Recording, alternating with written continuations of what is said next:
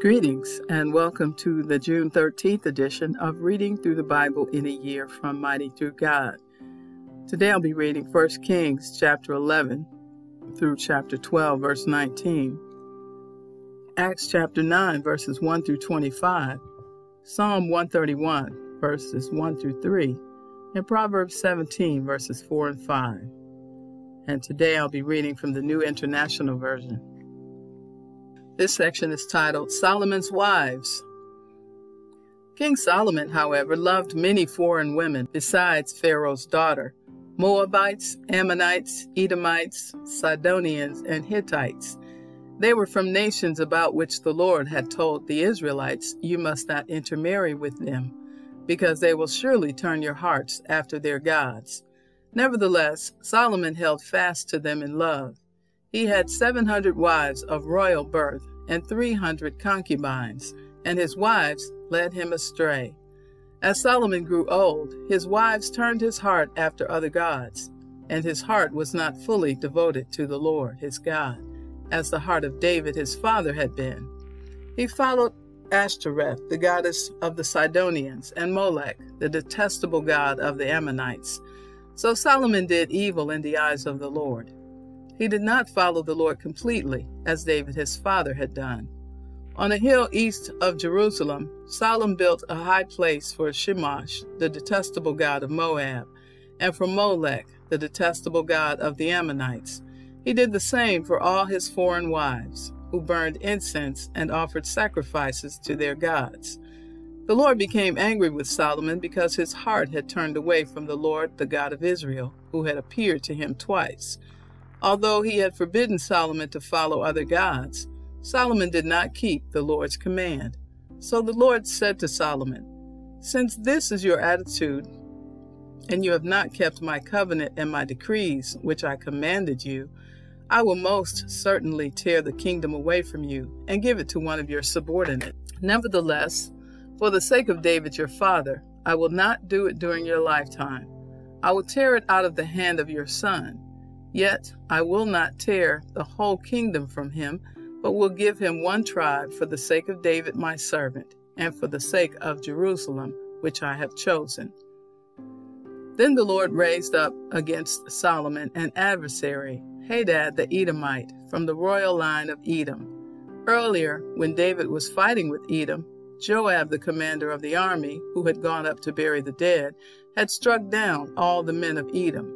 Joab and all the Israelites stayed there for 6 months until they had destroyed all the men in Edom. But Hadad, still only a boy, fled to Egypt with some Edomite officials who had served his father. They set out from Midian and went to Paran. Then, taking people from Paran with them, they went to Egypt, to Pharaoh, king of Egypt, who gave Hadad a house and land and provided him with food.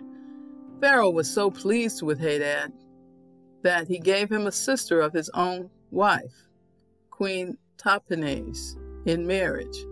The sister of Tahpenes bore him a son named Genubath, whom Tahpenes brought up in the royal palace, where Genubath lived with Pharaoh's own children. While he was in Egypt, Hadad heard that David rested with his ancestors, and that Joab, the commander of the army, was also dead. Then Hadad said to Pharaoh, "Let me go, that I may return to my own country." "What have you lacked here that you want to go back to your own country?" Pharaoh asked. "Nothing," Hadad replied, "but do let me go." And God raised up against Solomon another adversary, Rezin, son of Eliada, who had fled from his master Hadadezer, king of Zobah. When David destroyed Zobah's army, Rezin gathered a band of men around him and became their leader. They went to Damascus, where they settled and took control. Rezin was Israel's adversary as long as Solomon lived, adding to the trouble caused by Hadad. So Rezin ruled in Aram and was hostile toward Israel. Also, Jeroboam, son of Nebat, rebelled against the king. He was one of Solomon's officials, an Ephraimite from Zereda, and his mother was a widow named Zeruiah. Here is the account of how he rebelled against the king. Solomon had built the terraces and had filled in the gap in the wall of the city of David his father. Now Jeroboam was a man of standing, and when Solomon saw how well the young man did his work, he put him in charge of the whole labor force of the tribes of Joseph. About that time, Jeroboam was going out of Jerusalem, and Ahijah the prophet of Shiloh met him on the way, wearing a new cloak. The two of them were alone out in the country, and Ahijah took hold of the new cloak he was wearing and tore it into 12 pieces. Then he said to Jeroboam, "Take 10 pieces for yourself, for this is what the Lord, the God of Israel, says. See, I am going to tear the kingdom out of Solomon's hand and give you 10 tribes. But for the sake of my servant David and the city of Jerusalem, which I have chosen out of all the tribes of Israel, he will have 1 tribe. I will do this because they have forsaken me and worshipped Ashtoreth, the goddess of the Sidonians, Shemash, the god of the Moabites, and Molech, the god of the Ammonites, and have not walked in obedience to me, nor done what is right in my eyes, nor kept my decrees and laws as David, Solomon's father, did. But I will not take the whole kingdom out of Solomon's hand. I have made him ruler all the days of his life for the sake of David my servant, whom I chose, and who obeyed my commands and decrees. I will take the kingdom from his son's hands and give you 10 tribes. I will give 1 tribe to his son, so that David my servant may always have a lamp before me in Jerusalem, the city where I chose to put my name. However, as for you, I will take you, and you will rule over all that your heart desires. You will be king over Israel. If you do whatever I command you and walk in obedience to me, and do what is right in my eyes by obeying my decrees and commands, as David my servant did, I will be with you. I will build you a dynasty as enduring as the one I built for David, and will give Israel to you. I will humble David's descendants because of this, but not forever." Solomon tried to kill Jeroboam, but Jeroboam fled to Egypt, to Shishak the king, and stayed there until Solomon's death. As for the other events of Solomon's reign, all he did and the wisdom he displayed, are they not written in the book of the annals of Solomon? Solomon reigned in Jerusalem over all Israel 40 years. Then he rested with his ancestors and was buried in the city of David his father, and Rehoboam his son succeeded him as king. Chapter 12. This section is titled, Israel Rebels Against Rehoboam. Rehoboam went to Shechem, for all Israel had gone there to make him king. When Jeroboam, son of Nebat, heard this, he was still in Egypt, where he had fled from King Solomon. He returned from Egypt. So they sent for Jeroboam, and he and the whole assembly of Israel went to Rehoboam and said to him, "Your father put a heavy yoke on us, but now lighten the harsh labor and the heavy yoke he put on us, and we will serve you."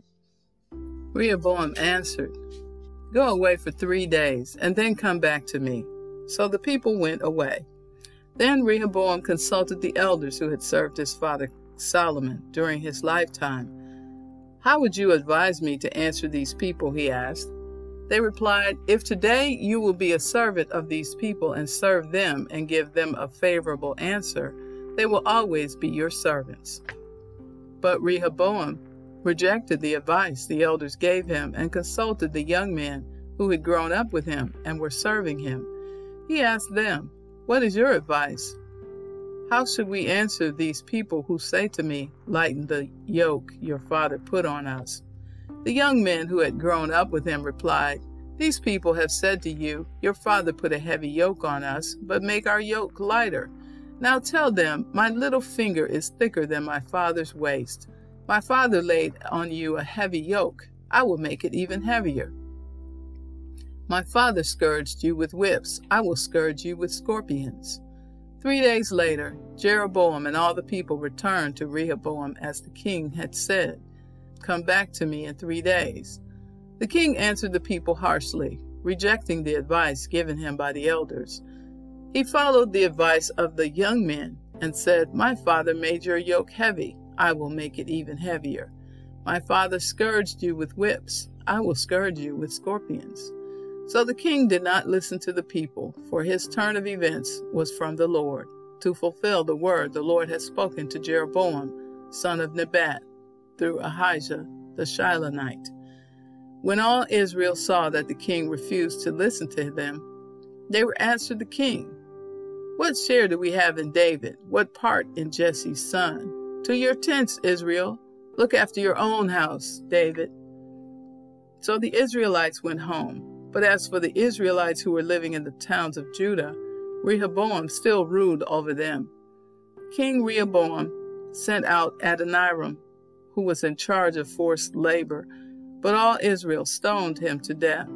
King Rehoboam, however, managed to get into his chariot and escape to Jerusalem. So Israel has been in rebellion against the house of David to this day. Acts chapter 9. Saul's conversion. Meanwhile, Saul was still breathing out murderous threats against the Lord's disciples. He went to the high priest and asked him for letters to the synagogues in Damascus, so that if he found any there who belonged to the way, whether men or women, he might take them as prisoners to Jerusalem. As he neared Damascus on his journey, suddenly a light from heaven flashed around him. He fell to the ground and heard a voice say to him, "Saul, Saul, why do you persecute me?" "Who are you, Lord?" Saul asked. "I am Jesus, whom you are persecuting," he replied. "Now get up and go into the city, and you will be told what you must do." The men traveling with Saul stood there speechless. They heard the sound, but did not see anyone. Saul got up from the ground, but when he opened his eyes, he could see nothing. So they led him by the hand into Damascus. For 3 days he was blind, and did not eat or drink anything. In Damascus there was a disciple named Ananias. The Lord called to him in a vision, "Ananias." "Yes, Lord," he answered. The Lord told him, "Go to the house of Judas on Straight Street, and ask for a man from Tarsus named Saul, for he is praying. In a vision he has seen a man named Ananias come and place his hands on him to restore his sight." "Lord," Ananias answered, "I have heard many reports about this man and all the harm he has done to your holy people in Jerusalem, and he has come here with authority from the chief priests to arrest all who call on your name." But the Lord said to Ananias, "Go. This man is my chosen instrument to proclaim my name to the Gentiles and their kings, and to the people of Israel. I will show him how much he must suffer for my name." Then Ananias went to the house and entered it. Placing his hands on Saul, he said, "Brother Saul, the Lord Jesus, who appeared to you on the road as you were coming here, has sent me so that you may see again and be filled with the Holy Spirit." Immediately, something like scales fell from Saul's eyes, and he could see again. He got up and was baptized, and after taking some food, he regained his strength. Saul spent several days with the disciples in Damascus. At once he began to preach in the synagogues that Jesus is the Son of God.